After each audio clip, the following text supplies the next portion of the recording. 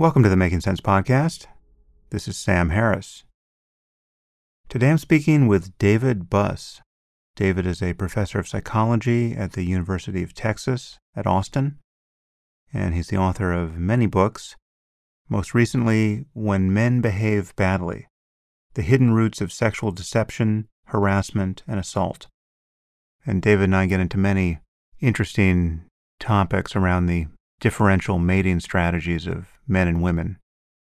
We discuss the controversy that surrounds evolutionary psychology, the denial of sex differences that one increasingly encounters on the left, cross-cultural findings in human psychology, the replication crisis in psychology, and then we get into the differences between men and women with respect to the relevant attitudes toward sex and mate preferences, sex differences in jealousy and infidelity, the sources of unhappiness in marriage, mate value discrepancies, what we can learn from dating apps, polyamory and polygamy, the plight of stepchildren, and the so-called dark triad personality type that causes so much mayhem, the Me Too movement, and related topics.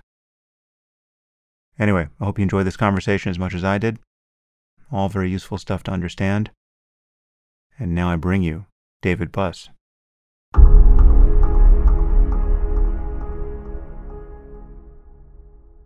I am here with David Buss. David, thanks for joining me. Glad to be talking to you, Sam. So, you have written a very interesting book. You've written several books, but the current one is When Men Behave Badly: The Hidden Roots of Sexual Deception, Harassment, and Assault. And when did you start writing this? Was this a Me Too response, or? No, not at all. Well, first of all, I've actually been researching conflict between the sexes for about 3 decades. Mm-hmm. So I published my first paper on it about 30 years ago. No, I started writing a book and signed a contract for it at least a year before the Me Too movement broke. So it's a long-term project. It took me about 3 years to write, 30 years to research, 3 years to write. Well, it's really interesting, and it connects with so many topics that are of perennial importance, but seemingly even more important now.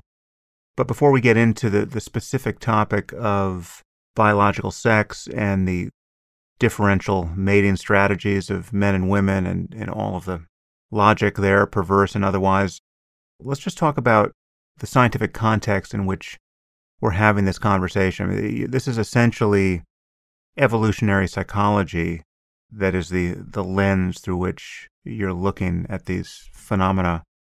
Evolutionary psychology has been and probably still is somewhat controversial.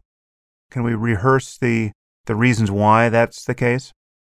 I think that it's controversial primarily among people who don't really understand its logic. So people pick up a newspaper article on it, or even in the textbooks that cover it, and all intro to psychology textbooks cover it, they typically contain conceptual errors, typically many conceptual errors. And so I think there's just a lack of accurate understanding of what evolutionary psychology is. And I think part of that stems from, in my field, which is psychology, you can get a bachelor's, a master's, or a PhD without ever taking a single course in evolutionary biology. Mm.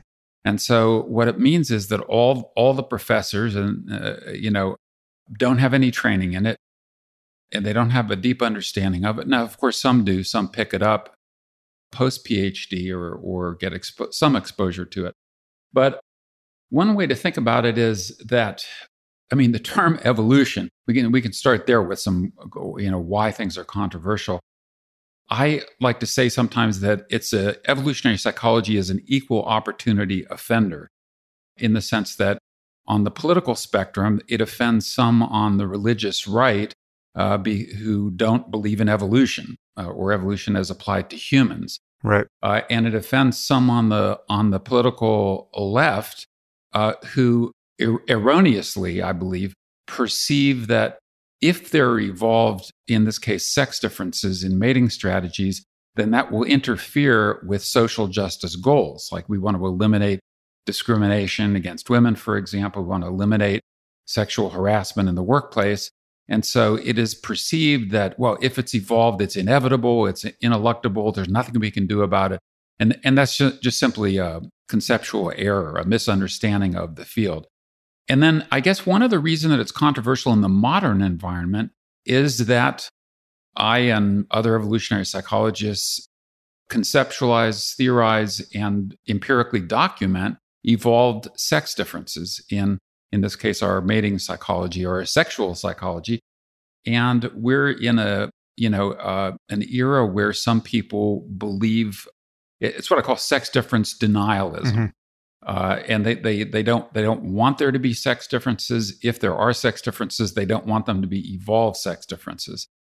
And then the final ingredient, so I have it all here, and especially in this new book, is that it deals with controversial topics. So in this case, in the case of the new book, sexual harassment, sexual coercion, sexual deception, it deals with hot topics that are controversial and that people care about a lot. They have strong emotions, to these topics alone. And so when you combine this mixture, evolutionary theory, sex differences, and then the nature of these hot topics, it's a very combustible mix, and I think generates some controversy for that reason. Yeah, it's fascinating, this commitment to denying sex differences. I mean, I get the commitment to denying evolution. I mean, that's just theologically mandated. I mean, certainly in an Abrahamic context. So there's not much of a mystery there. I mean, but this denial of sex differences, even when it works to I guess I understand the initial logic that you think any admission of sex differences will work to the disadvantage of women, but even in those cases where the denial of sex differences obviously works to their disadvantage, there are no brakes on this crazy train, and people, usually on the left, just keep denying that there's any basis for distinguishing men from women apart from their self-designations in the end, right? So it's like a Yes, blank slate dogma coupled to an identity politics that takes as its only fulcrum what someone wants to say about themselves on any given Tuesday. Yeah. And I think, I'm hoping that my book will break through some of these attitudes precisely for the reason that you mentioned, Sam, is that denying sex differences in these contexts, for example, sexual harassment, some of the topics we'll get into, actually does harm women.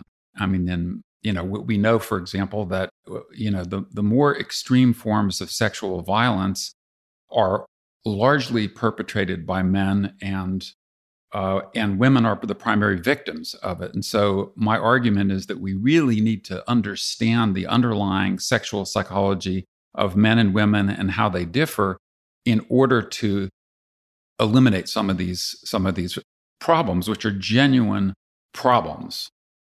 Yeah.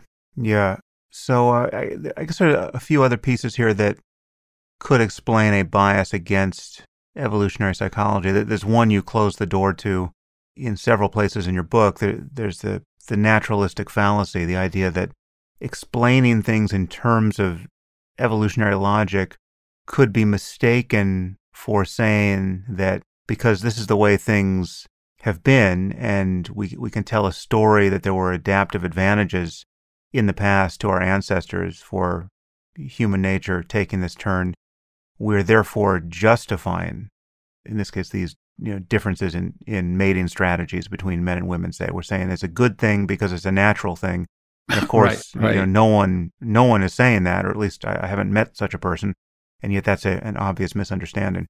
It is, and it is astonishing to me how frequently people do jump to that fallacy. But I think that there's some hope, at least for some people, because you mentioned my other books. The first book that I wrote was The Evolution of Desire: Strategies of Human Mating. And one guy who read it told me that understanding men's evolved desire for sexual variety helped him to stay more faithful to his wife because he found himself attracted to women who were other than his wife and initially concluded that, well, maybe I'm not in love with my wife anymore. But once he realized, no, they're actually two different sets of psychological mechanisms, desire for sexual variety and also the emotion of love, which I think evolved in the context of long-term pair bonding, which characterizes a lot of human mating. And so I think understanding doesn't automatically lead to that, oh, it's inevitable and there's nothing we can do about it because it's, quote, natural. And one other element on that is, and this example illustrates this, I think, is that humans have a large number of evolved psychological adaptations. And at any moment in time, only some small subset is activated. And so we can keep certain adaptations quiescent, unactivated. We can activate those that we think are desirable to activate. But the issue of what exists and what should exist from a moral or ethical perspective, those are two different issues. Mm. Yeah, I guess there's also the concern that an evolutionary explanation ignores the role of culture, which of course it need not, because we have evolved, at least for some considerable period of time, in the context of culture, and there's an evolutionary description of how culture changes as well.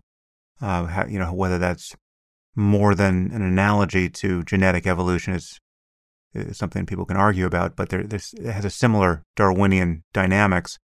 So, before we jump into specifics, what can we say about the role of culture here? Because it's been widely alleged that much psychological research has been done on so-called weird people, white, educated, industrialized, rich, democratic people, and therefore has ignored the diversity of people on offer across the planet, and therefore it can't really generalize its results to all of humanity. Given what we're about to talk about, how concerned should anyone be that that's the case? I think that evolutionary psychologists in general are less guilty than other social scientists in that. And so, one of the first studies I published on mating psychology involved 37 different cultures that were, many of which were decidedly non-weird. Right. And also, as I talk about in the new book, some of the sex differences, for example, in the psychological design of sexual jealousy, have now been replicated in a large number of, more traditional cultures. Brooke Skelza out in California, I don't know if she's in your neck of the woods or not, but she did a study of 11 different cultures and replicated the sex differences. So, if you look at the cross-cultural evidence, which, is difficult to gather, but it accumulates year after year, there is strong empirical support, at least for a number of hypotheses about that have been advanced, and in particular, those centering on human mating. It sounds like this is not the epicenter of the replication crisis in psychology, but how concerned are you about the replication crisis? Is that affecting any of what we're going to talk about, and just how much is that casting a shadow on any of the work you have done or are doing? We should probably remind people what we mean by replication crisis. I've mentioned it a few times on the podcast, but I haven't actually done a proper podcast on it.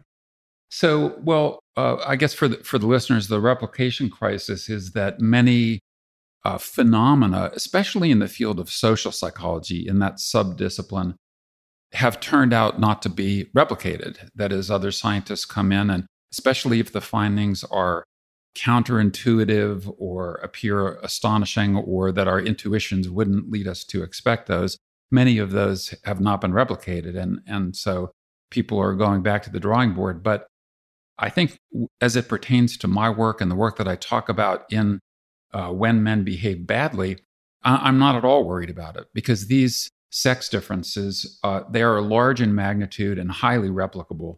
And it's one of the reasons why, from early on, why I started studying 37 cultures rather than just, a couple of samples from North America or Western Europe, because, you don't want to stake your career on findings that are not replicable.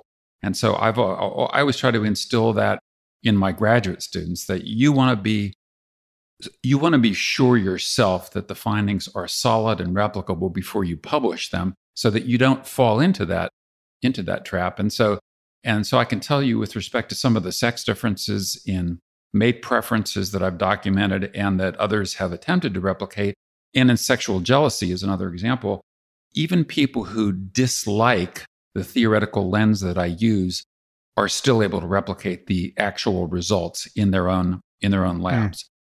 And so I feel very confident in this case. I think, in fact, these sex differences are among the most replicable in the field of psychology. So let's start. Let's take it from the top or the bottom, as the case may be. Yeah. How do we define sex biologically? Biologists define sex very simply by the size of the sex cells. So the gametes, that is, the males are defined as the small ones. In the human case, you have basically sperm, which are little more than tiny packets of DNA and an outboard motor, adaptation designed to get to the egg to fertilize it. Females are defined as the ones with the larger sex cells. In the human case, the egg, which is large, many times the size of sperm, and filled with nutrients. And so from the moment of conception, and then subsequently, females are investing more than males. So some people use, it's kind of a cliche at this point, but sperm are cheap, eggs are expensive. But it is true. And so sex defined in that way is different from things like gender identity or sexual orientation or sexual attraction. And so for biologists, it's very clear, that sex evolved somewhere around 1.3 billion years ago from asexually reproducing species. So it's been going on a long time, but there are two sexes. Right. And I think there's been also a lot of confusion that is developed when people intermingle that biological definition of male and female with all these other phenomena, such as identities and orientations and labels. And how old is sexual reproduction? Estimates vary, but it's somewhere between 1 billion and 2 billion years ago is when it first evolved. So it's been going on for, I guess, you'd say a quarter or a third of the time of life on Earth. I think life on Earth evolved about 3.5 billion years ago. So sexual reproduction, it took at least 1 billion or 2 billion years for sexual reproduction to evolve after that. Yeah, so we've been at this for a long time, and even in our hominid form, we've been at it for a long time, and that's worth remembering as we get into the details here, because when you describe the different mating strategies and their evolutionary logic, if you lose sight of the vast amount of time wherein incremental changes could have tuned us differently, it can seem less plausible than it otherwise would. I mean, this is just, we have bad intuitions for how much time it need take for things to change in evolutionary terms, and we certainly have bad intuitions for how long tens and hundreds of thousands of years really is. Yeah, no, exactly. I mean, in a way, it's our evolved psychology that causes those failures of intuition, because we evolved to solve problems in the here and now, and in time spans of seconds or minutes or sometimes days and occasionally years. But we didn't evolve to even understand deep time or the concept of a billion years. It's very difficult to make that transition. And some scientists have used analogies or metaphors to try to make that leap. So, for example, a football field, like if evolution of life started at one end of a football field and then evolved to the point of modern humans, sort of where are we in that space? And you get down to, I don't remember the exact details, but something like the last inch of the football field where our species evolved a couple million years ago. And then when you talk about even things like farming and technology, the agricultural revolution, and those are like you're down to seconds at that point. But sometimes those devices can help people make the leap to try to tune their intuitions to deep time. So, what do we think we understand about the differences between men and women with respect to evolved mating strategies? Well, I guess we can start maybe just with a few basics, and that is, we've mentioned sperm and egg, but males and females, in the human case, we have dramatically different reproductive anatomy and physiology. And consequently, these have posed different adaptive problems for males and females. So, for example, fertilization occurs internally within the female body, not within the male body. What this creates is an asymmetry in certainty of parenthood, where women are always 100% certain that they are the mothers. Like no mother ever gave birth, as far as I'm aware, and as the child is emerging from her body, wondered, gee, is this kid really my own? Mothers are 100% certain. Men can never be sure. So some cultures use the phrase mama's baby, papa's maybe to kind of capture that asymmetry. But this stems from the fact that fertilization occurs internally within women, not within men. And so this is an example of an adaptive problem that men have faced recurrently over evolutionary time that no woman has ever faced. And so you take this example, other examples, other fundamental features are the obligatory parental investment that each sex has to devote to produce a single child. Women have that obligatory 9-month investment, and it's obligatory in the sense that women don't have a choice about it, really. I guess, well, maybe some modern technology. I mean, you can farm it out to other female bodies, but a woman can't say, look, I'm very busy with my career right now. I really only want to put in 2.5 months of the pregnancy. It's obligatory, and 9 months is heavy investment metabolically. It also creates problems for women because her center of gravity is moved forward, and so it puts extra torque on her back. And that's one reason why we think that male and female spines are differently constructed, where females have a wedge-like vertebra in there, which helps to relieve the torque when that center of gravity is moved forward. But to produce that single child that takes a woman 9 months, it takes a man just one act of sex at a minimum. Now, of course, men do more than the minimum typically, or often they do, although their investment varies a lot.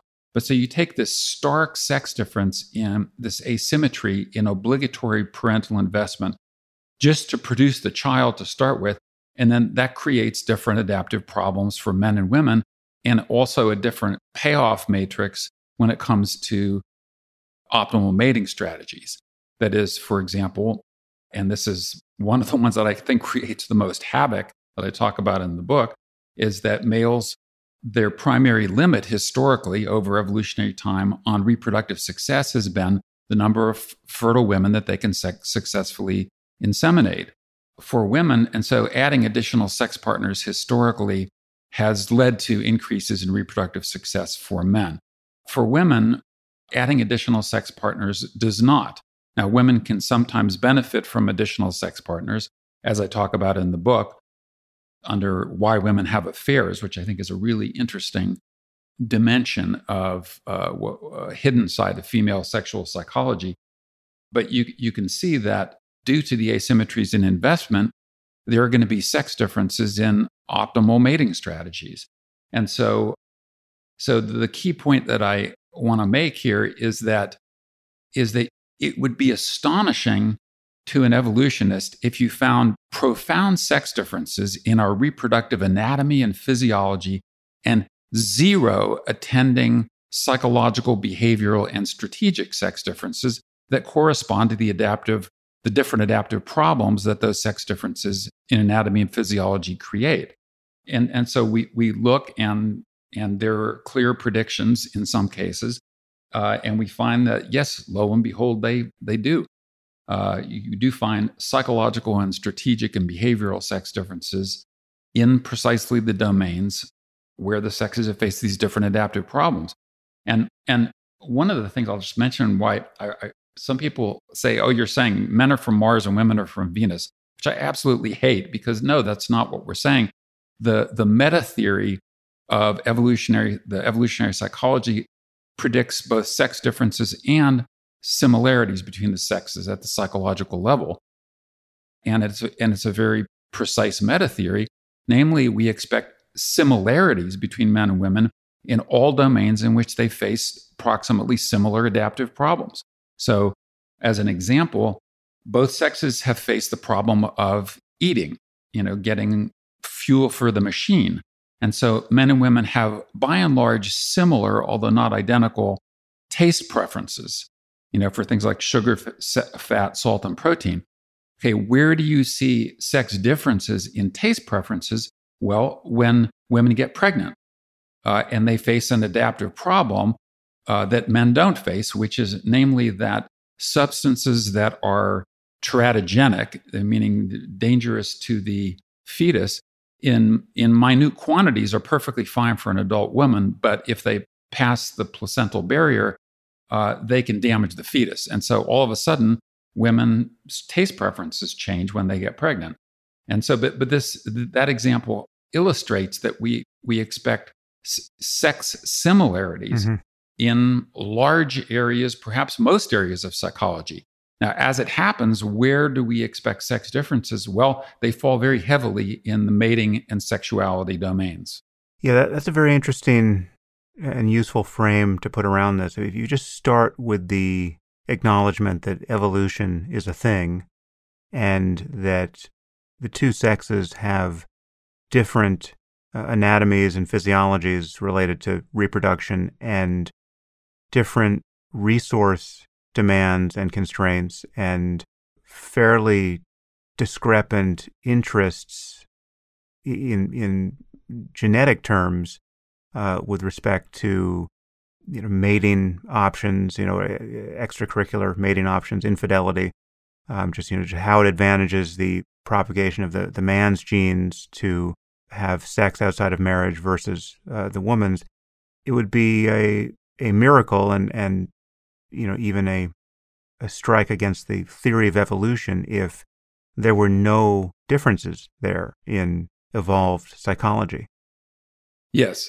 Yeah, indeed. And it would be, it would be like saying humans have developed the anatomy and musculature for bipedal locomotion, but we don't have bipedal locomotion. Right. The behavior. Yeah, so let's get into some of these details. So there's the, maybe we could just take kind of specific concepts here and extrapolate from them. So, you have a married couple that is, they have shared interests. Again, these are not, I'm not talking about the psychological first-person interests. We're talking the kind of the gene's eye view of things. They have shared genetic interests in successfully raising children, but how are their interests not precisely aligned in your view? Yeah, it's a great point. So, and men and women do cooperate supremely and over long periods of time for that precise reason. That is, they have a shared vehicle, shared genetic vehicle that's carrying the precious cargo into the future. But they differ in very predictable ways. So one is if there is a possibility for infidelity, okay, and this could be sexual infidelity, where sexual or reproductive resources are being diverted to someone outside of the couple, or even financial infidelity, when one partner is shunting financial resources toward either their interests or even toward their kin at the expense of their partner's interests or their partner's kin. You have the possibility of a dissolution or divorce or breakups, and that possibility creates a potential for conflict. So I outline, I think in the book, something like 12 ways in which men and women's interests from an evolutionary perspective can depart from one another. So even in the case I end with, that ideally, for minimizing conflict, men and women the couple would die at exactly the same time. Because if one member of the couple dies and the other does not, then the one who is still alive can remate and then, in some cases, reproduce and have additional children. And so the pooled resources can be devoted toward interests that are not, aligned with the interests of the original partner.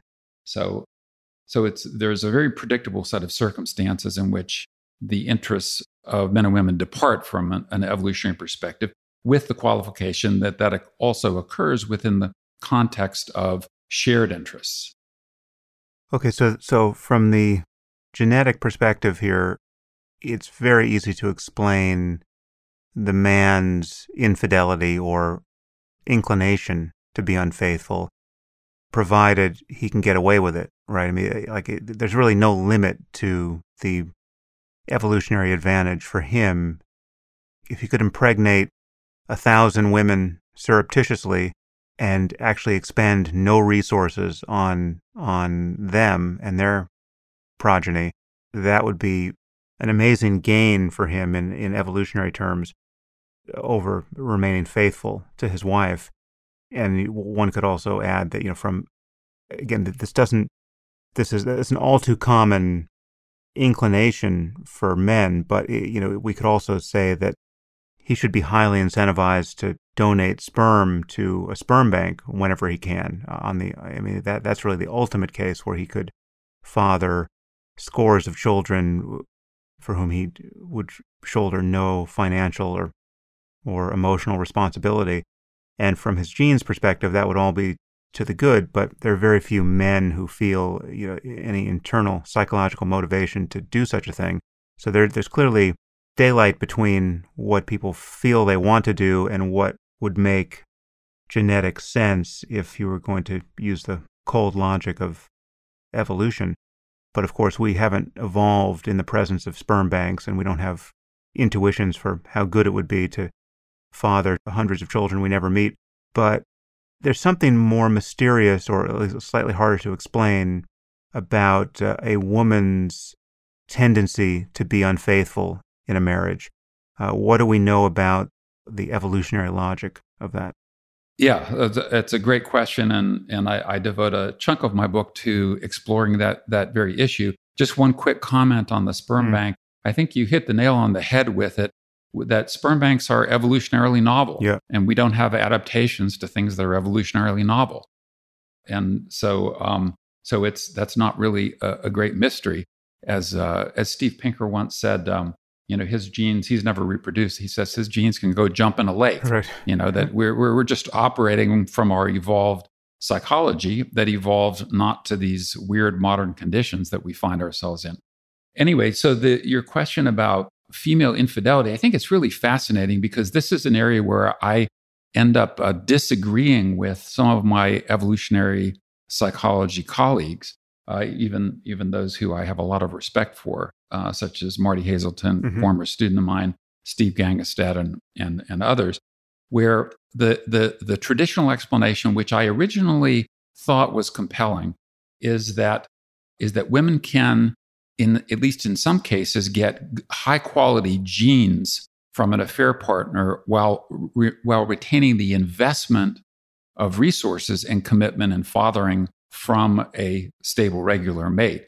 And so, and in principle, that logic could work out. So in particular, if a woman is mated to a man who has inferior genetic material, for example, genes for diseases or ill health or a compromised immune system, in principle, that can work out.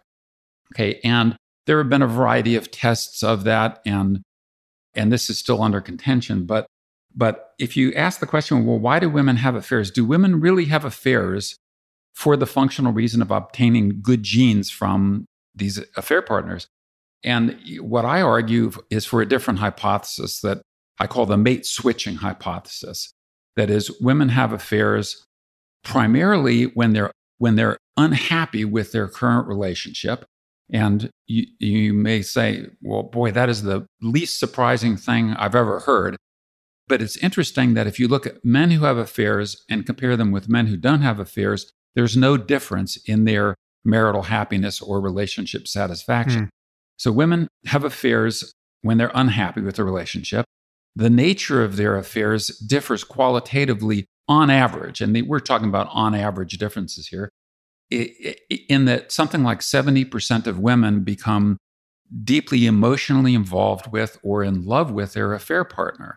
And so that would be a terrible design feature if all you're trying to do is obtain the good genes, and you don't want to be falling in love with the affair partner if the good genes explanation were correct. Right.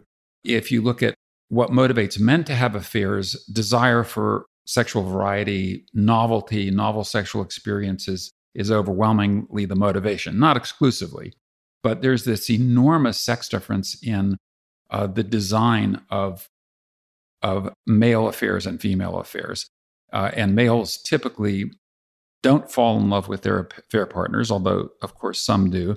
And in fact, adopt strategies to minimize the costs, the risks, and investment in the affair partner.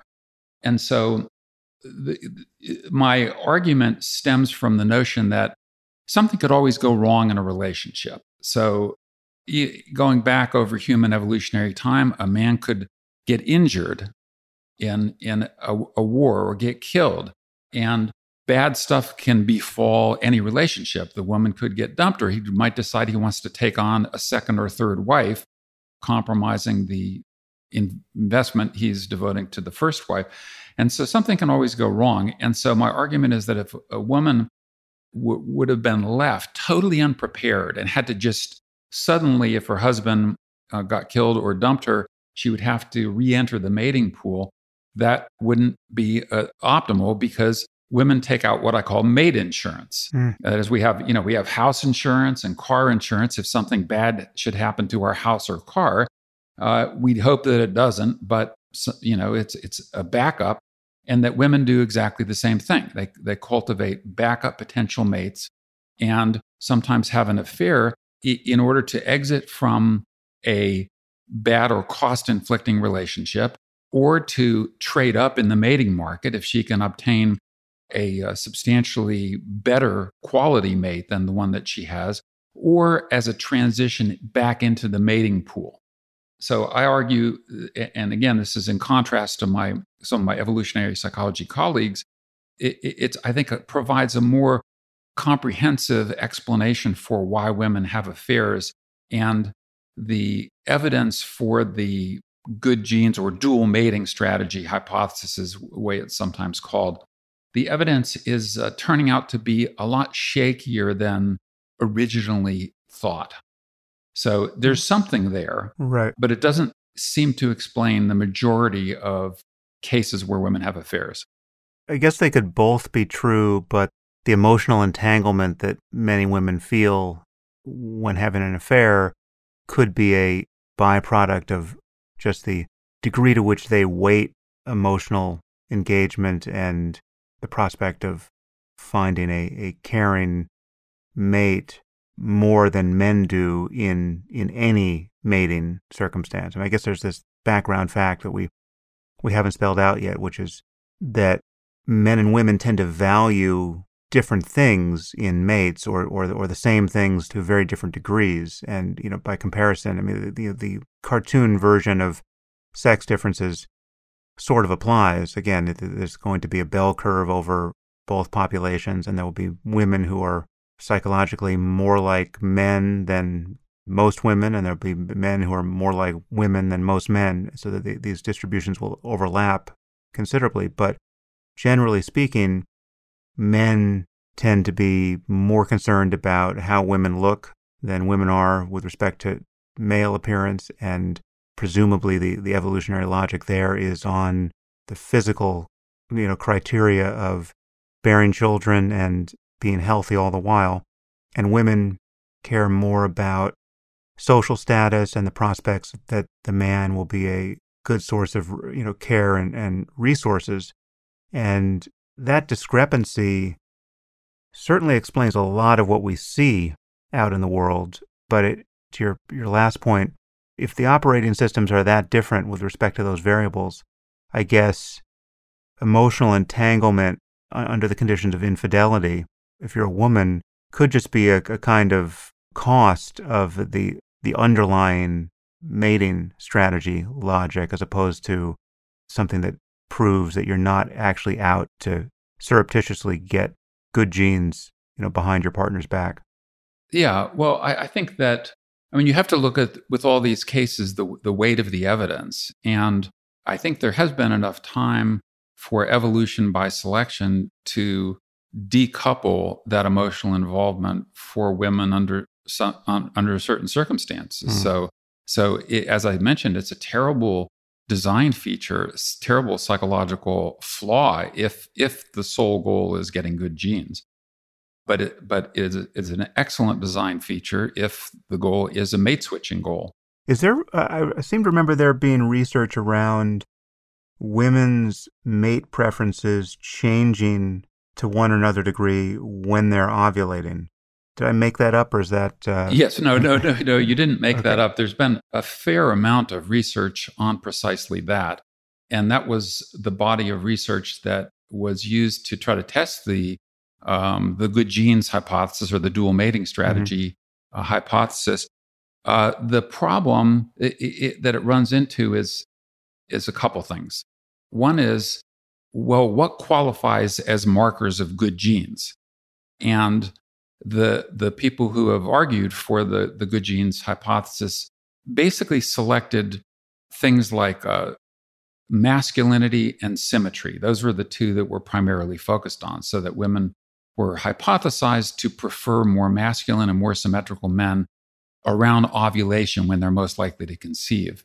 But the question is, like, why would these two be viewed as the exclusive markers of good genes? So another example is, one of the most heritable things that we know, and I know you've talked about this in other podcasts, but is intelligence. Intelligence is a at least moderately heritable, and probably a bit more than moderately heritable. And we know that intelligence is beneficial for solving a wide variety of problems. But women's preferences for intelligence does not shift at ovulation.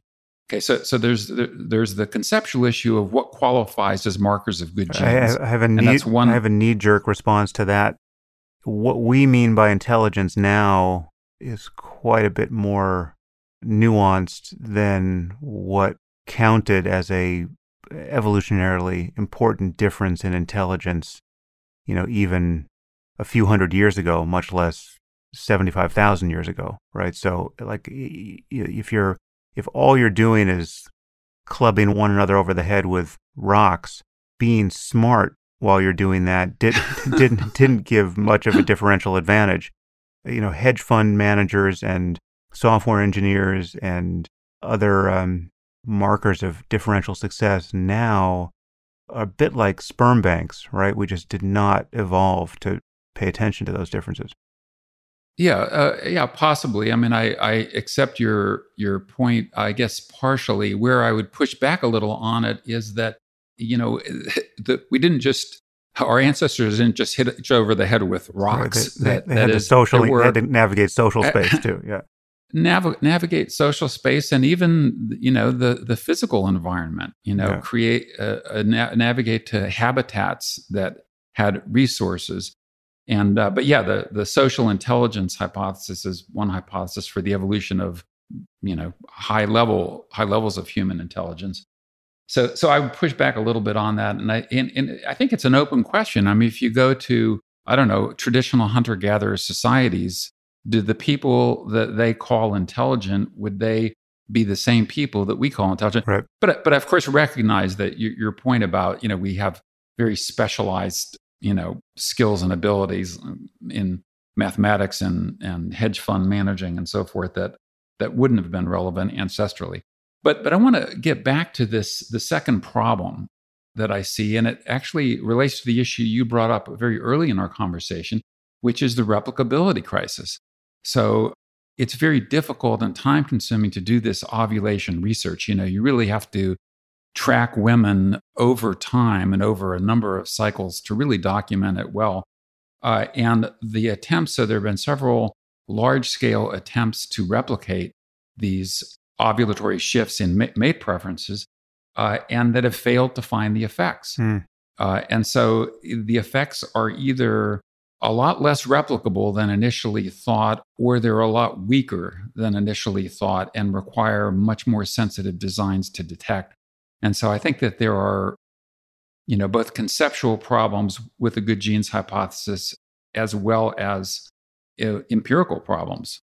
Okay, so we're back to the man and the woman, however hapless they might be. Let's say they have one child, and Tolstoy got here first. There are happy families and unhappy ones, and the happy ones are all alike, and the unhappy ones are unhappy in their own way.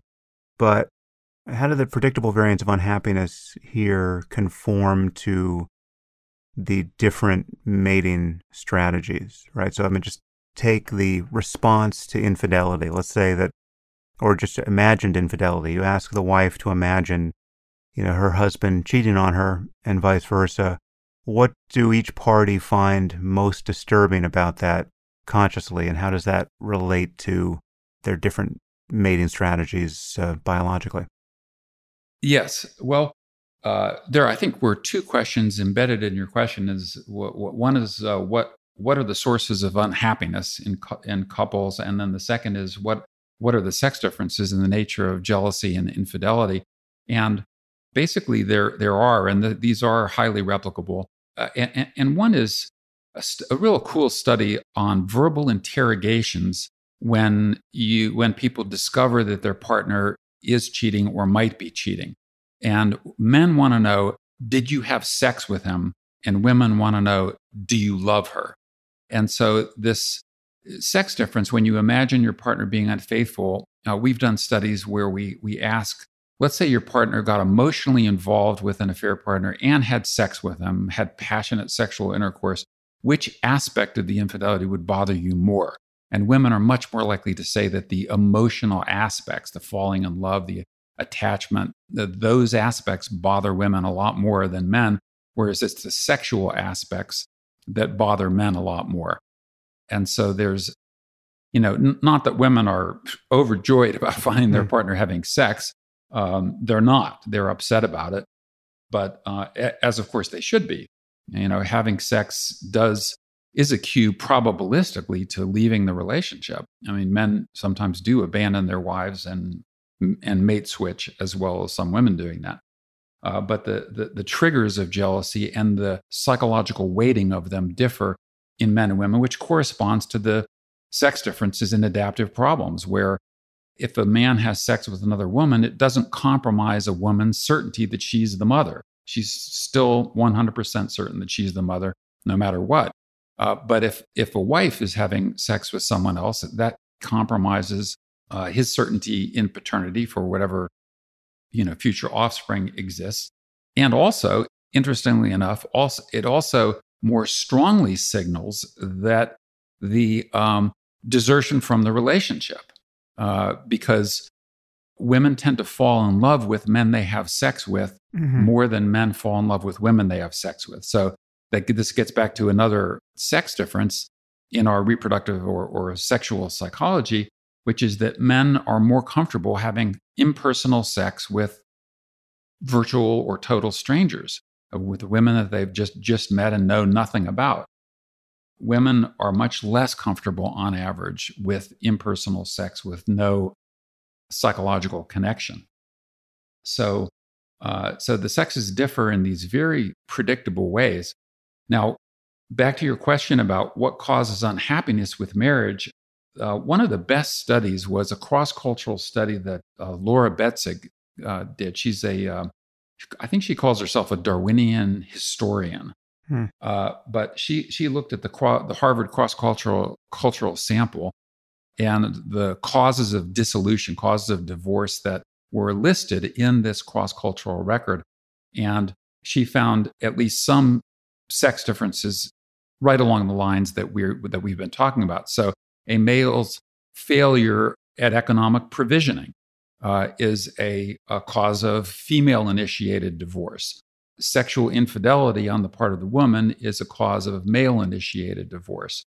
Somewhat older age is a predictor of men divorcing their partners. And we know that this is another fact of our reproductive biology, that women's reproductive years are compressed in a much smaller number compared to men. That is, men's fertility does decline over time. Their sperm quality declines over time, but much more gradually. Whereas women's fertility, their ability to reproduce, declines more sharply with increasing age.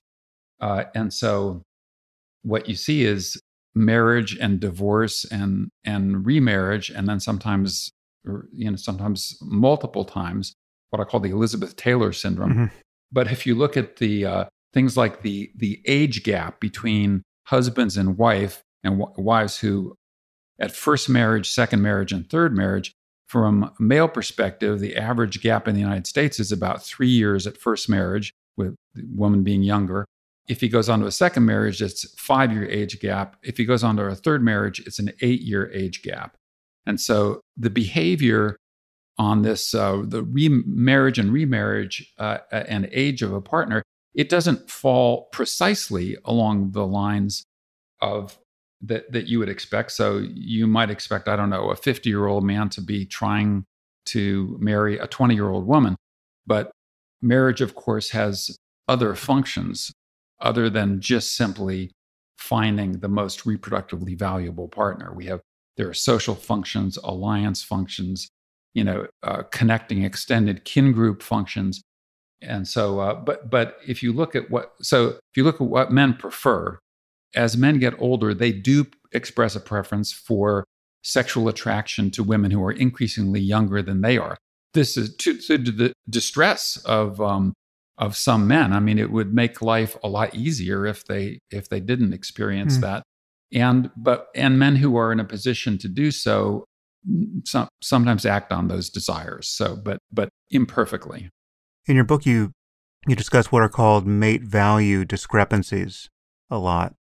The short form of this is, the guy is a 6, but he is married to an 8, right? This is to take the superficial gloss on physical attractiveness. But there's obviously more to it than that. You're sort of ranking men with respect to social status and access to resources and anything a woman could plausibly value in him. And therefore the likelihood that women outside the relationship would want to poach him. And with women, you're weighting those sorts of things as well, albeit differently. In research, how are mate value discrepancies assessed? I mean, how do you actually perform an experiment where you're able to say anything about what people are seeking and what people find and the tensions introduced in a relationship when there's a discrepancy? Yeah, okay, it's a great question or collection of questions. So what I refer, mate value can be viewed as sort of overall desirability on the mating market. And there are, when I talk about mate value discrepancies, I'm referring to consensual mate value. So that if you had a panel of 10, impartial judges, how would they assess the value of the man versus the woman? So in terms of measurement, it's of course a lot more difficult, in part because as you allude to, so many different attributes go into one's mate value, especially in long-term mating. Mm-hmm. And that's a critical distinction, long-term versus short-term. So it is things like intelligence and kindness and sense of humor and dependability and emotional stability and good health and Even things like women are especially attentive to how this guy treats pets or children. So guys who start out saying they hate children and hate pets, that's a bad sign for a long term, from most women's perspective, for a long term mate. But in terms of measurement, there are mate value scales that people have developed that try to get at this. These are, of course, very imperfect. In one of my original studies of married couples, what I did is I had a male and a female interviewer interview the couple for about an hour, and then subsequently, independently of each other, rate each partner on their overall mate value. And so that was one study that I did. But all these measures are of course imperfect. And the other important point to make is that consensual mate value is one thing, and I think it's a very important thing. But there are also individual components where the value of someone of a mate could be very high for one person, very low for another. So, I don't know in your case, but let's say that if you had a partner who was intellectually incurious or didn't think science was a legitimate way to find out things about the world, that might be problematic for you, but it might not be problematic for another individual who thinks science is just conducted by a bunch of eggheads. So in a case that I actually know, woman values in men guys who are deeply steeped in Russian literature so that she can have these high-level discussions about Russian literature with him. Well, for most people, that's probably not a central mate preference or component of mate value. So it's important, and it's fortunate that there are these individual differences, because that means that not everybody is going after the same mate. But nonetheless, there is consensus about the qualities that go into mate value. There's a lot of agreement about physical attractiveness. So people have consensus about who's more attractive than others. And it's that consensual mate value that I mostly talk about. And it creates problems. So I think overall people tend to pair up or assort on similarity in mate value. So the using that 10-point scale, the 8s with the 8s and the 6s with the 6s. Okay, but sometimes there are discrepancies. And sometimes an initially well-matched couple can get discrepant over time. So let's say, and I think this is something we saw in the pandemic, actually, where some people lost their jobs. And so, and women are generally understanding, but if the job loss continues for too long a period of time, women start to get unhappy. And that's one of the things Laura Betzik found in her study of causes of conjugal dissolution, is that the long-term failure to provide economic resources is a source of conflict, a sex-linked source of conflict, and a sex-linked cause of divorce. So, but in the modern environment, you could become, your mate value could become impaired. You could lose your job. You could get injured. You could, catch some disease that is debilitating, or it can increase. You can, write a best-selling book. You can get really into Russian literature. Yeah.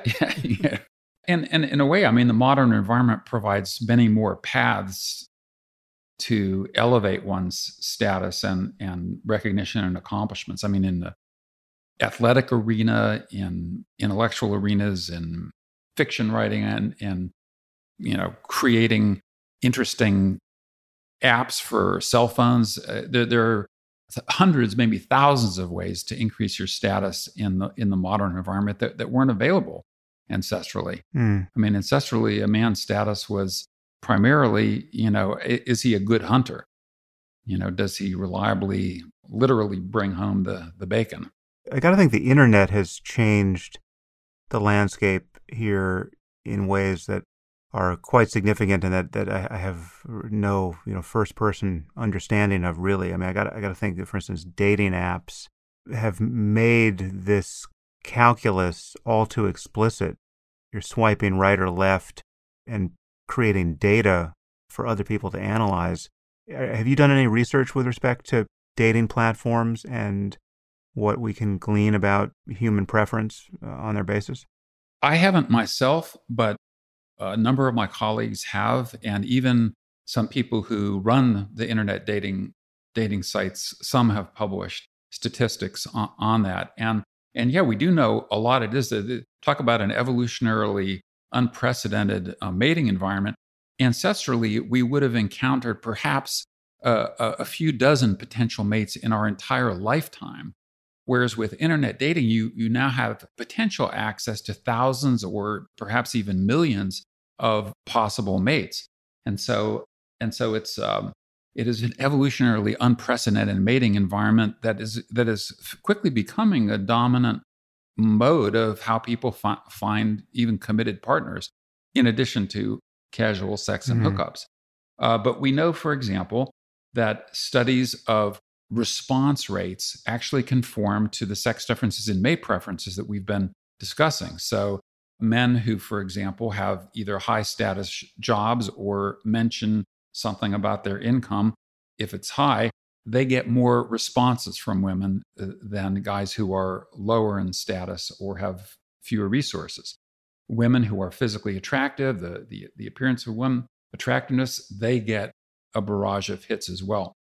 And then even things like height. So women tend to prefer, again, on average, men who are not just taller than they are, but slightly taller than average. And so what do we find on these internet dating sites? Studies of deception, where men tend to round up their height. So if they're 5'10", for example, they might round up and say that they're 6 feet. They don't, they don't do it in a wild way that would be so transparent and easy to discover if you ever met in person.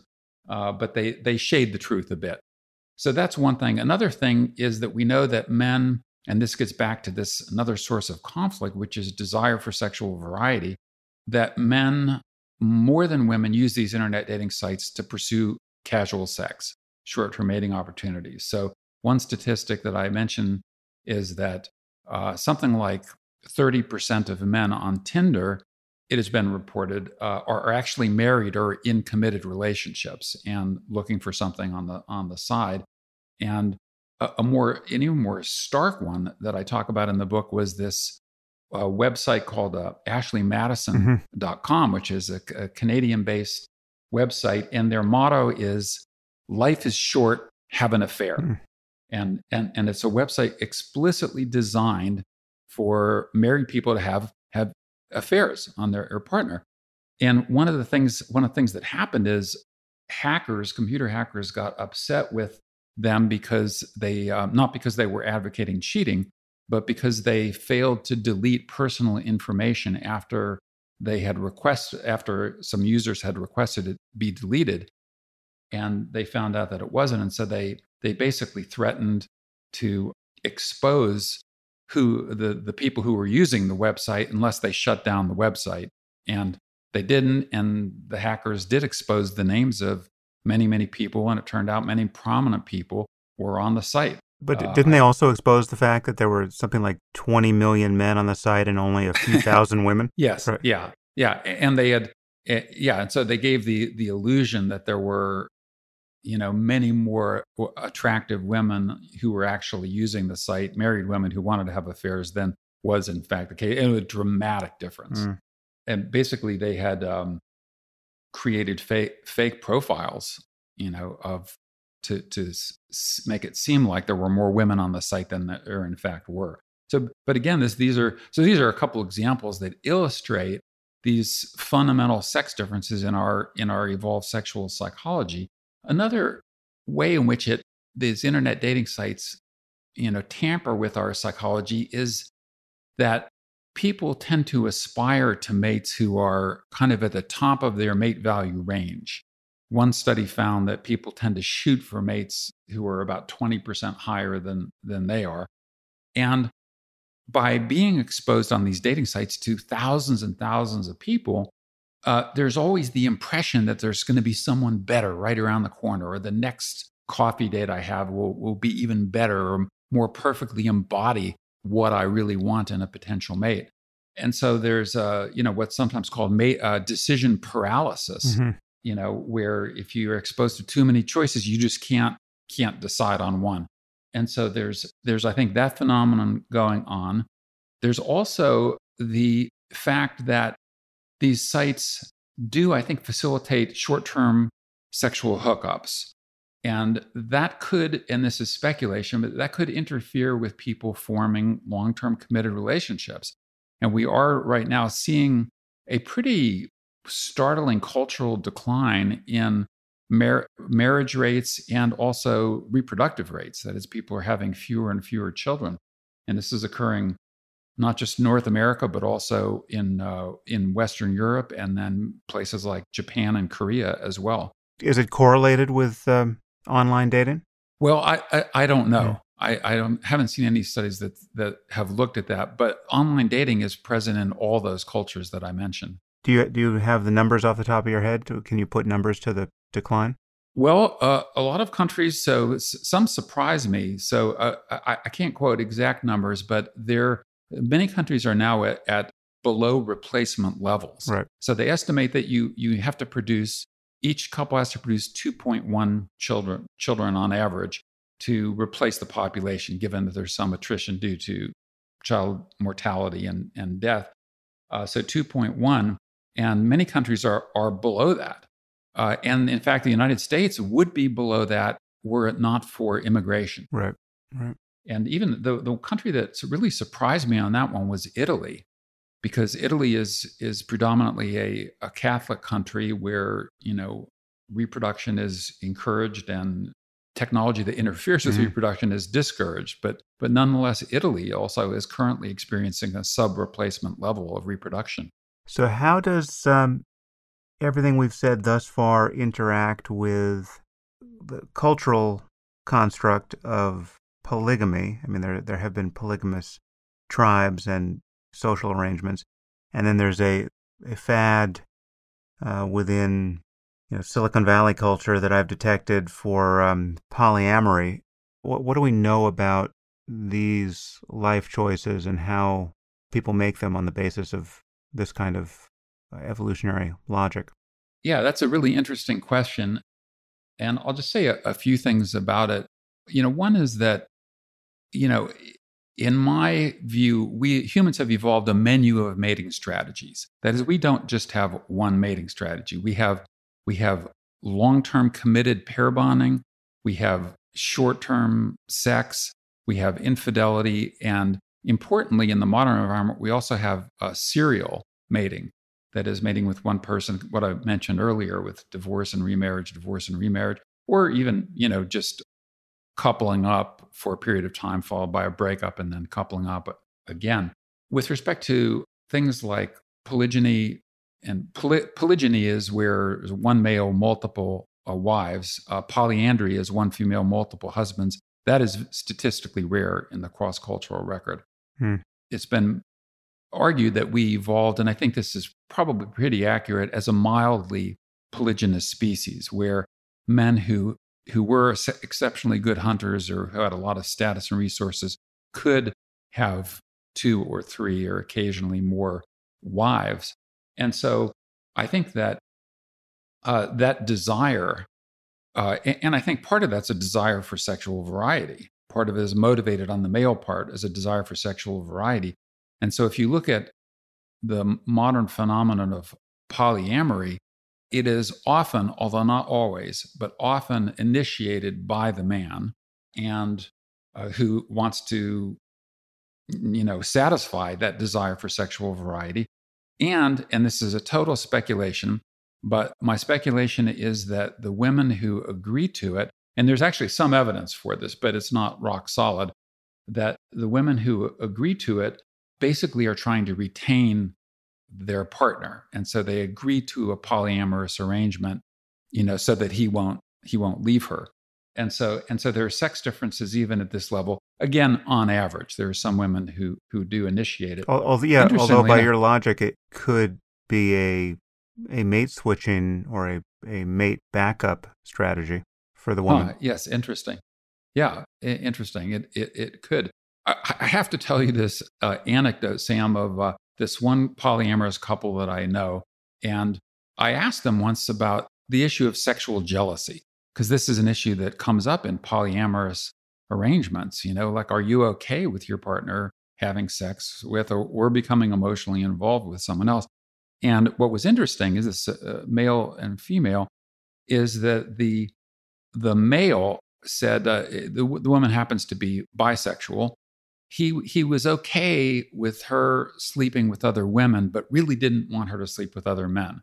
And so even though she did, he really tried to put pressure and discourage her and said that really the thought of her sleeping with other men is really what bothered him the most. Whereas she said that the thought of her, they're now married, her husband having sex with another woman didn't bother him at all. But one time she saw him walking down the street holding hands with a former girlfriend, and that's what enraged her and triggered her jealousy. And so it's interesting to me that these sex differences, the well-documented sex fairly differences, conventional. These are swingers, but they've got fairly conventional evolutionary psychologies. Yes. Yeah. And the other thing is, you mentioned Silicon Valley. I wonder, it's typically historically men who have a lot of status and resources that have been able to mate with multiple women and mate polygynously. And so it's possible polyamory is just a modern manifestation of that. And if that's the case, then I would expect men who have status and resources to be more successful at trying to implement that strategy. It would seem that there would be at least some evolutionary downside to polygyny. I mean, polygyny is a kind of winner-take-all or winner-take-most circumstance that leaves a lot of unhappy young men, we can imagine, in its wake. I mean, so we have the modern phenomenon of incels, but this would go back hundreds of thousands of years, presumably, if we have organized ourselves into tribes where some men have all the women and many men, if not most, have none. Yes. So a couple points to make about that. So one is that even in polygynous cultures, that is where men are legally entitled to marry multiple women if they have the resources to do so, even in those cultures, some people prefer monogamy. And so you do see monogamous, relationships, even when, the alternative can be implemented. But a second thing is, I think ancestrally, and there's pretty good evidence for this, a lot more men died early. So the homicide rates were much, much higher ancestrally. And so this created this could be the reason. Oh, absolutely. Yeah. I think it is the reason. I mean, it does solve the problem. Yeah, it is. Yeah. So if you have fewer men and a surplus of women, then yes, that's all solve the problem to some degree. But the interesting thing also is, if you look at the molecular genetic data, that these sexual asymmetries are marked there as well. So they're you go to places like Ireland or Iceland or Norway or China, like the inner and around the former Mongolian Empire, what you see is a much less variability in the Y chromosome, which is contributed by the male, than in the X's. I'm pretty sure it's Genghis Khan screwing up those data. Yes, but similar. Yeah, so that's why it's been estimated from this molecular genetic data that something like 16 million men who live in and around the former Mongolian Empire have this chromosomal signature that was almost surely Genghis Khan and his sons. But similar phenomena, not quite as dramatic, have been also now noted in some other countries like Iceland and Ireland and some of the Scandinavian countries. And even if you go back to like some of the ethnographies, like the one of my favorites is, and one of the most well known, is by Napoleon Chagnon, who wrote a book about the Yanomamo, who live in Brazil and other areas of South America. And he asked them, why do you go to war? So there was a lot of intertribal warfare. And they said, well, of course, to capture women. Why do you go to war in your culture? And so Chagnon said, well, to spread democracy, or, it said some other things. And Yanomamo basically fell off their logs laughing. They said the only reason to risk your life in warfare is for women, and either to capture women or to recapture women that have been taken from you in a previous raid or warfare. Right. So, Oh, the irony that that's the main reason for spreading democracy. yeah. So, what do we know about the psychological well-being of people in these modern arrangements? I mean, is there data there? I mean, it's obviously a self-selecting group of people who think they can survive this and even flourish under conditions where most other people would judge the circumstance to be just totally hostile to their day-to-day equanimity.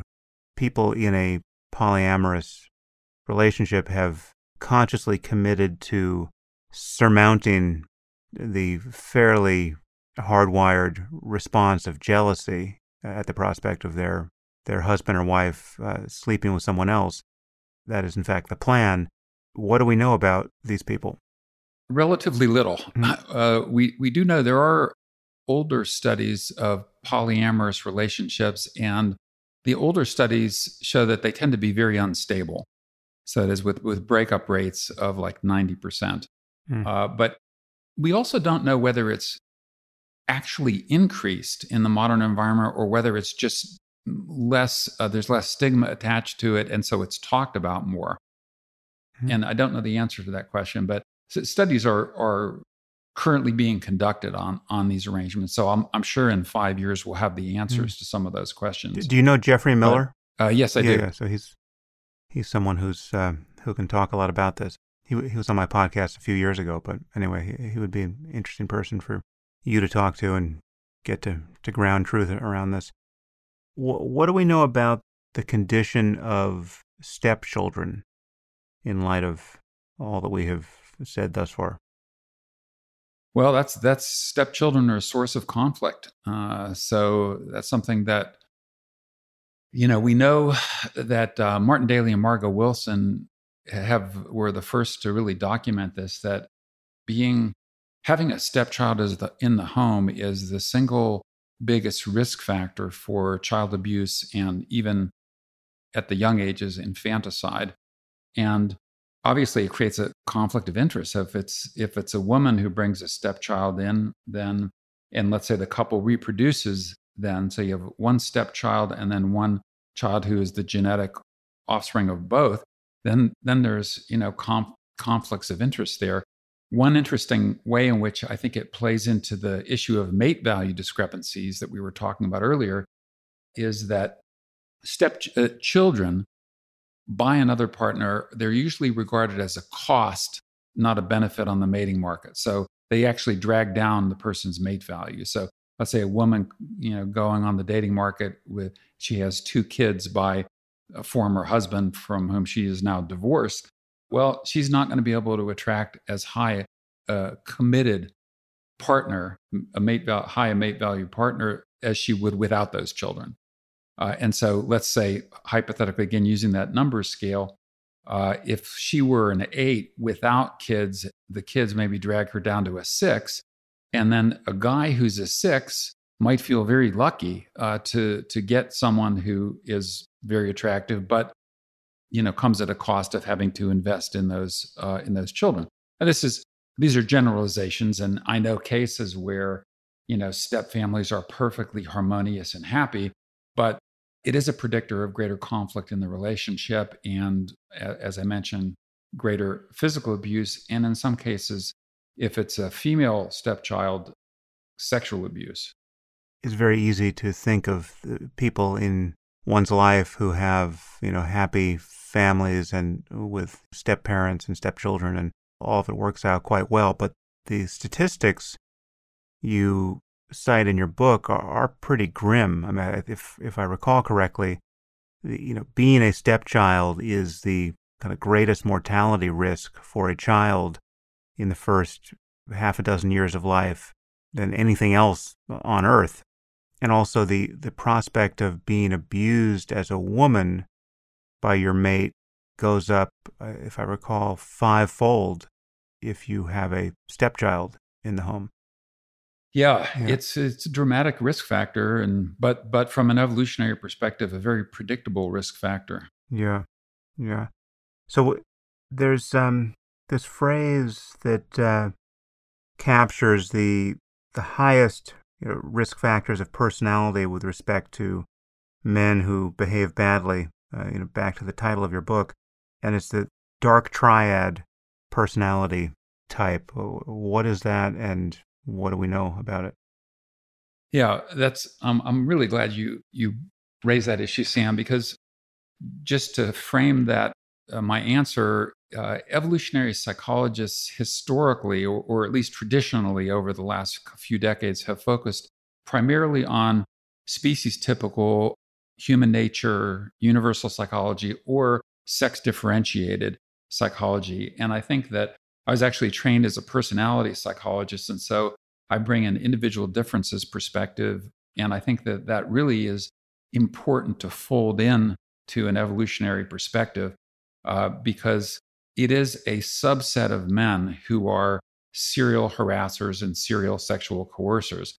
And as you mentioned, it is that dark triad. So, for listeners who may not know what the dark triad is, it's three personality characteristics that are correlated with each other, but tend to lead to bad stuff. So, they are narcissism, Machiavellianism, and psychopathy.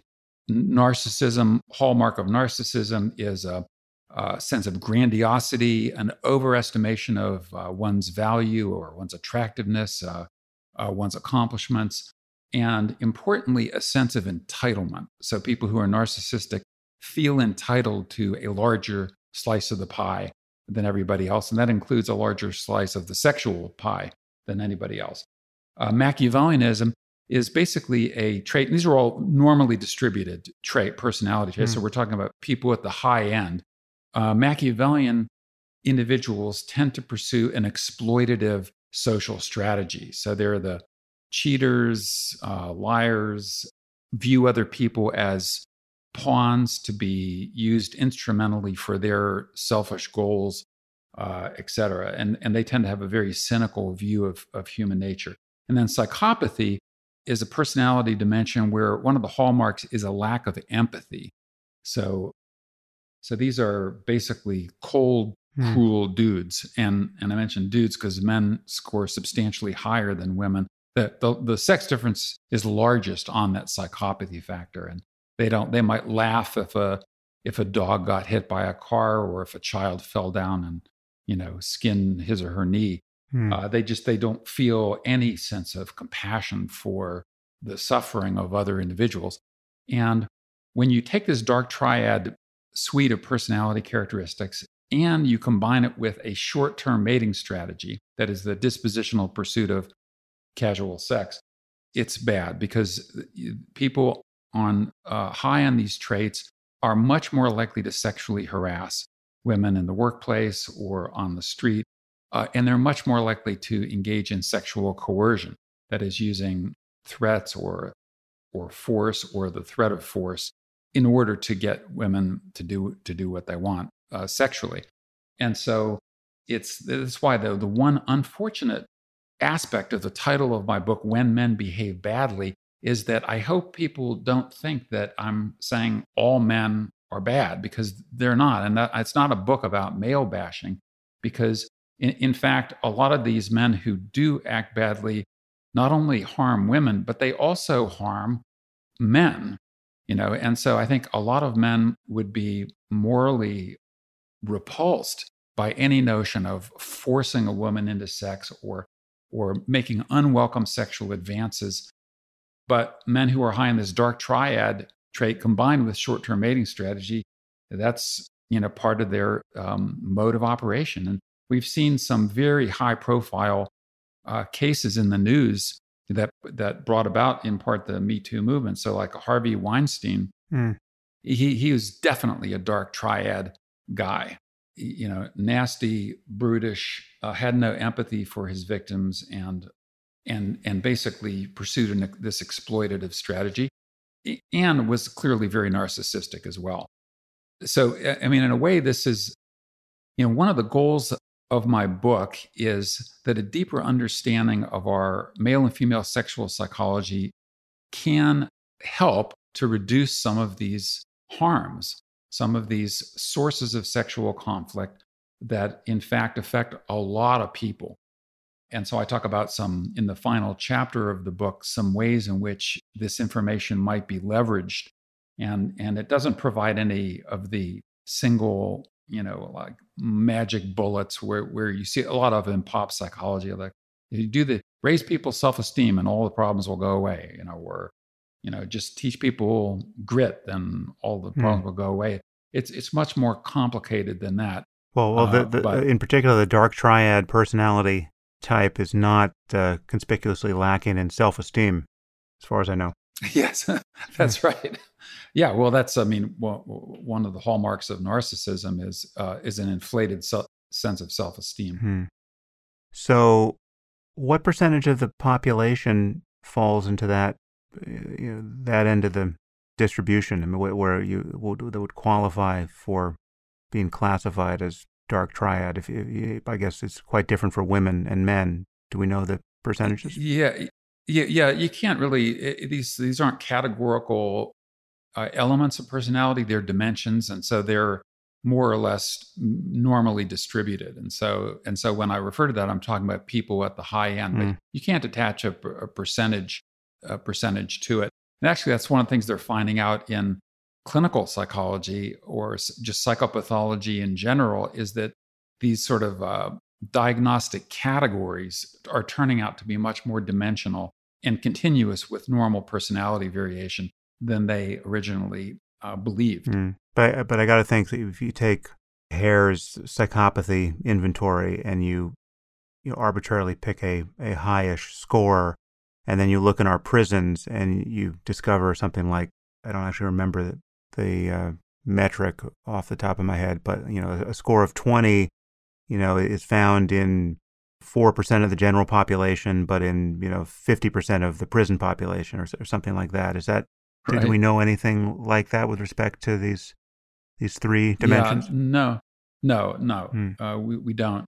But I would say that those are often the unsuccessful psychopaths who end up in prison. Right. The really dangerous ones are the intelligent, successful psychopaths who are able to get away with it for years or decades. Yeah. And I got to think, you might have said this in introducing the concept, but I would think that narcissism, Machiavellianism, and psychopathy are fairly well correlated. Is it routine to find psychopaths who are not Machiavellian? Yeah. No, they are correlated, but they're not correlated, 0.8 or 0.9. They're more like around 0.4. And they do seem to cluster together. So there are different elements that predict somewhat different things. So when you talk about things like, drugging a woman's drink so that she passes out in order to rape her, these are more psychopaths tend to be overrepresented there. So they're somewhat different. They have somewhat different correlates, even though they do correlate, these three, about 0.4 with each other. So why, in evolutionary terms, do these guys exist? Why have they not all been bludgeoned in a ditch somewhere over the course of these millennia? I'm sure many of them have been bludgeoned in a ditch, but they are often very charming and have cultivated, at least some of them, skills of seduction and abandonment. And women find them, especially younger women, sometimes are very attracted to these dark triad guys. They find them very exciting and daring and risk-taking, and they tend to put themselves at the center of attention. They tend to strive for positions of leadership and power. And these are things that women value. And like social status, one of the cues to social status is the attention structure. That is, the high status people tend to be those to whom the most people pay the most attention.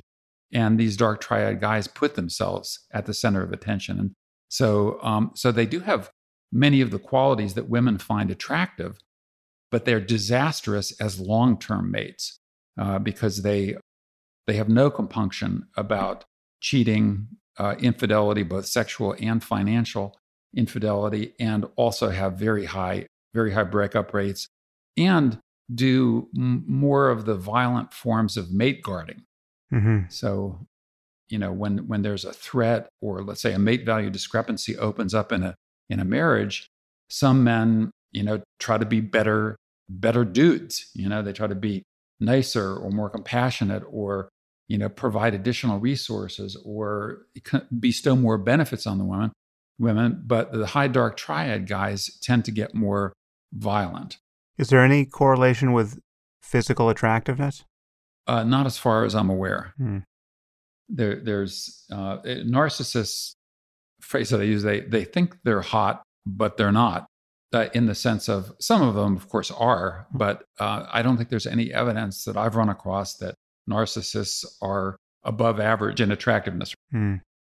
It's interesting. Do you think these traits are, what's the optimum for these traits? I can imagine that, the lowest possible score for narcissism might correlate with depression, right? Just having a realistic but unhappy estimation of one's attractiveness to others, and whereas, being slightly diluted in that regard might actually be preferential psychologically and adaptively. And I wonder if there's, I don't know, if we have a kind of an inverted U-shaped function here, where you want a little bit of these things to get things done. You want to be Machiavellian enough to understand how to navigate all of the other zero-sum people you're going to be bumping into in the world, and you want to be perhaps psychopathic enough not to be overwhelmed by emotional contagion of empathy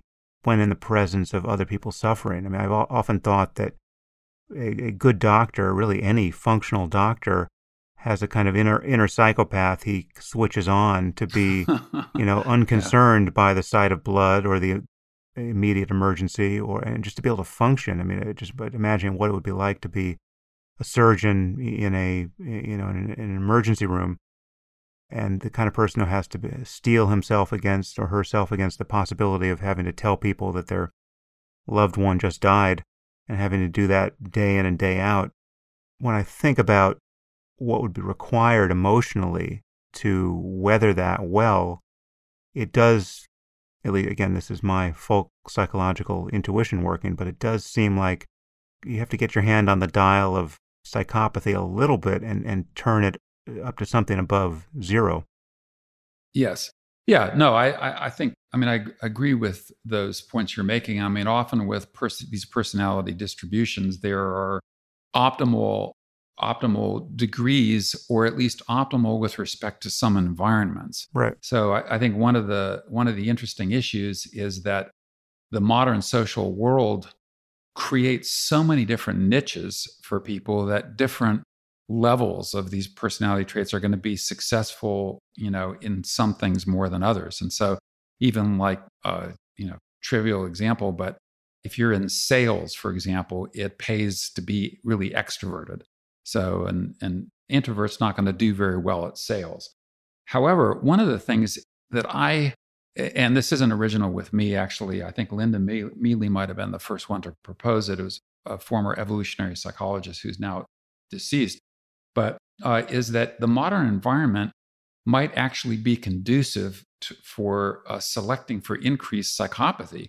And I think part of the reason for that, and I believe this to be true, even though it should be treated as a hypothesis, is that in the ancestral world, everybody knew everybody else. And so you had a social reputation. And if you were too psychopathic, then and abused people within the group at any rate, you would have been ostracized or killed.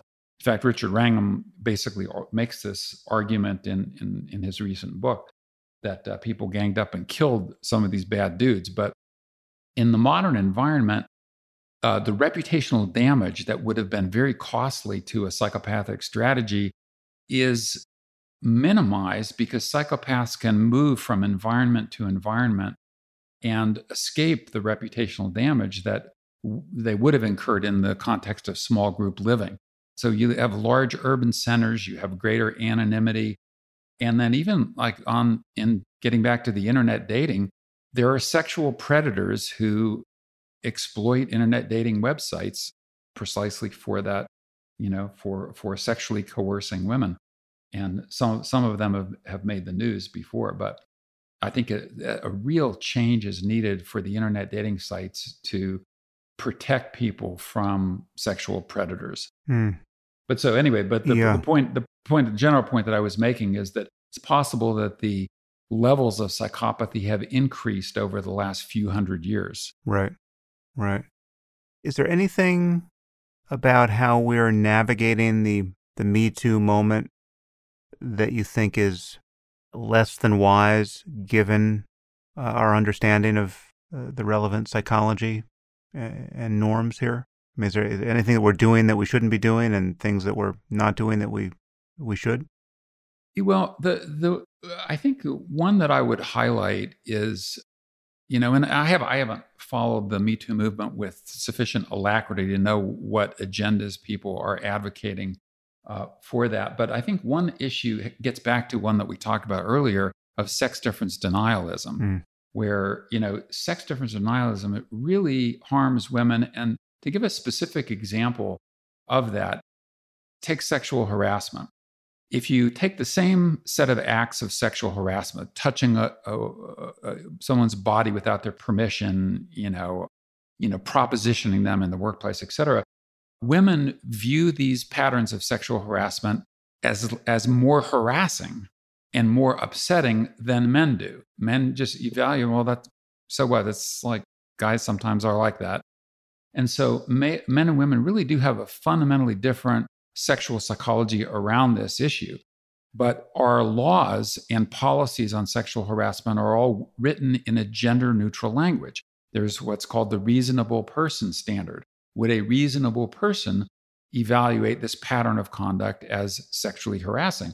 Well, if it's a reasonable male judge, for example, he might consult his own intuitions and find that pattern not as harassing or not as upsetting as a reasonable judge who is a woman. And the same applies for juries. And so in a weird way, I think that the failure to recognize these sex differences in our sexual psychology as they're have ended up creating laws where what constitutes a reasonable person, there doesn't exist a generic reasonable person if the sexes differ fundamentally in their evaluation of these patterns. Same with stalking, by the way.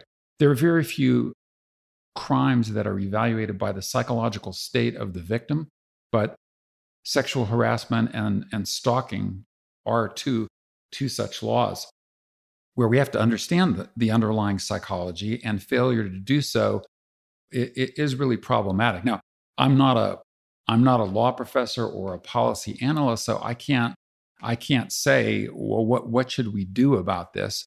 But I think awareness of it is really a first step in the right direction, and an acknowledgement that men and women do differ fundamentally in their underlying mating psychology. Yeah, I mean, this is a world I haven't spent much time in and never have to spend time in now, and so I do feel like it's way more abstract to me than it should be to comment on it, because it's where most people live. But when you imagine what it would be like to be single now and holding down a full-time job, where most of the people you meet most of the time are people you're meeting through work. It's not, I mean, I guess obviously that there's the outlet of online dating, which we've just discussed, but the fact that there seems to be, what's recommended here is more or less a complete moratorium on dating in the office, because navigating the power hierarchies there and doing it in a way that doesn't leave one open to allegations of sexual harassment, it just seems like the mathematics are too difficult now, or judged to be so, and so it's considered a door that is best not opened. But it seems unlikely that that's a stable cultural norm. I mean, it seems like that's a pendulum swing that is going to correct, because I can't imagine people living that way in the end, if in fact People are spending all their time, virtually all their time at work in certain chapters of their lives, and falling in love with people in that context, and the biological and even cultural imperative to be available to those connections. It seems like the rules that are being grafted on to human psychology here, and the expectations that are sort of front of mind now, can't really survive contact with our human psychology in the end. Yeah. Well, I think, I think one of the things that's important to distinguish is in these modern workplace environments is short-term sexual harassment, where basically you have someone in a position of power who's just trying to gain sexual access to a woman. And I think that has to be distinguished from, long-term pair bonding or long-term committed romantic relationships.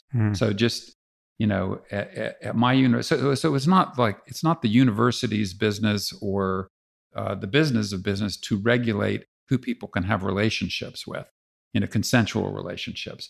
Where it becomes problematic is, and so in my university, for example, people, if you form a romantic relationship with someone in the workplace, you basically have to just report that fact to, let's say the chair of the department or someone in a position, so that consensual romantic relationship is not forbidden, but it just has to be acknowledged, so that, for example, people aren't put on committees where they're in charge of evaluating the merits of someone who's a romantic partner.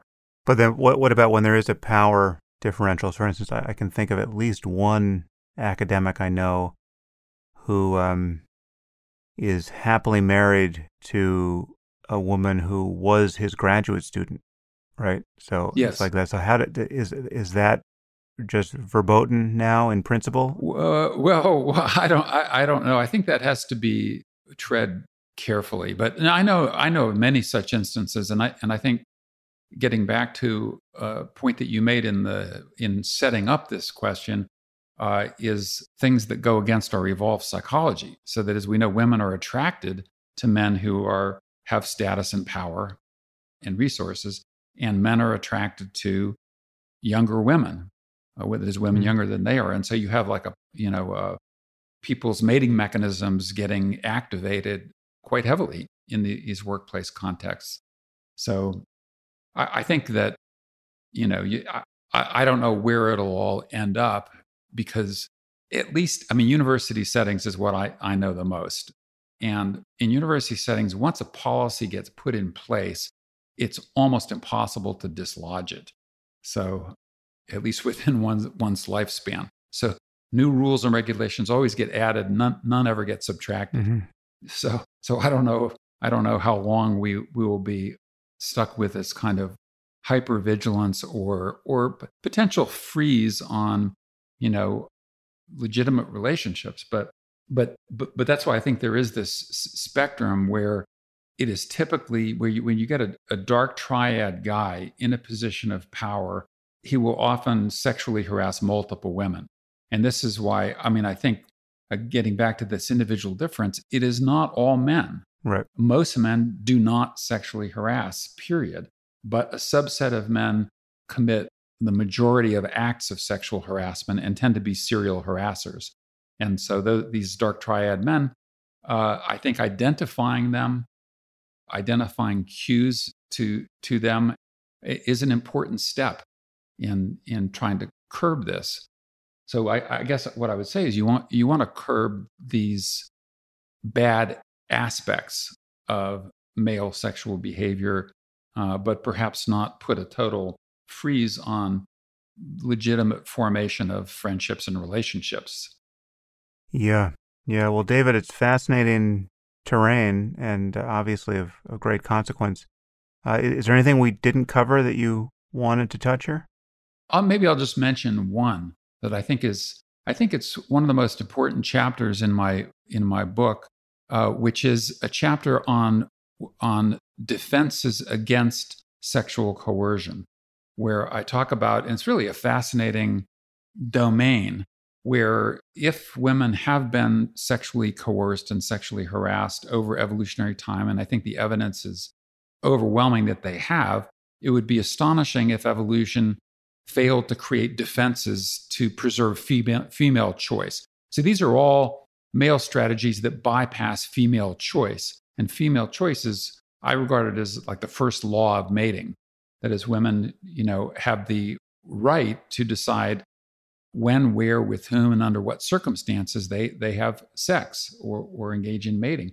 And male attempts to bypass female choice are truly problematic. And so what that chapter does, and I would refer listeners to that chapter, is which defenses are most effective in the modern environment and which tend to be least effective under which circumstances. And given that the state of the scientific knowledge is incomplete on these issues, but that chapter provides the most comprehensive taxonomy of women's defenses against sexual coercion. Do you want to run through some of those defenses? Well, one of them is fear. The wisdom and tragedy of fear is fear of strange males, fear of being in unlit circumstances or dangerous circumstances. A second is lack of bodyguards. So I think bodyguards have been critical to protecting women over human evolutionary history. And these would be fathers, brothers, or sisters, or even female friends, uncles, that is, people who really care about the woman. And given that we evolved in these small groups, women were surrounded by bodyguards. And in the modern environment, you have women who, let's say, go off to college, and they go off to college, 1,000 miles away from their friends and family. And so they don't have the bodyguards that they formerly had. But I think bodyguards have been absolutely essential. And then there's one that is really interesting and important. I'll just mention this as the last example of these dozen or so, is tonic immobility. And this occurs in something like 30 to 40% of rape cases, where it's an involuntary response when the woman experiences a tremendous level of fear and a high level of physical entrapment, where there are no escape routes and she can't get out. And she literally, it's not like freezing exactly, but her body becomes immobile, and there's some analgesic features, so she doesn't experience pain. And one of the and I think this is clearly an evolved response. You see it in some animal species, by the way, when they're attacked by a predator, they experience tonic immobility. And where this becomes problematic is how people interpret that, because people say things to the women like, "Well, why didn't you fight him off?" Or why didn't you do more to prevent this? Or maybe even think that there might have been some element of consent with this. But so I think that deep knowledge of the fact that, or the notion that this is an evolved involuntary defense designed to prevent damage to the woman under these situations from which escape is impossible, I think knowledge of that will prevent some of the blaming and even prevent some self-blame, because women often feel terribly guilty and feel like it's somehow their fault or that they should have done more to prevent the rape, when in fact it is an involuntary response. Well, it was a fascinating book, and again, reminding the audience, when men behave badly. We certainly didn't cover all of it here, so thank you for your time, David. I just recalled that you and I wrote a paper together, although we wrote it with, I think, 8 other people, with Marty Hazelton and Steven Pinker and Paul Bloom and several others. So Michelle Gelfand, a bunch of them have been on the podcast. But so we've never met and we've never even spoken before. But we are collaborators. Yeah. On this was the Pandemic Exposes Human Nature for PNAS. So I'm happy to say that my David Buss number is 1, which it wasn't before the pandemic. So. Yeah, no, that was a fun paper to write, and I'm honored to appear with you and all those people that you mentioned, who I have a lot of respect for. Yeah, likewise. Well, thanks again, David. Hope to connect in person one day. I look forward to that. Thanks for a great conversation.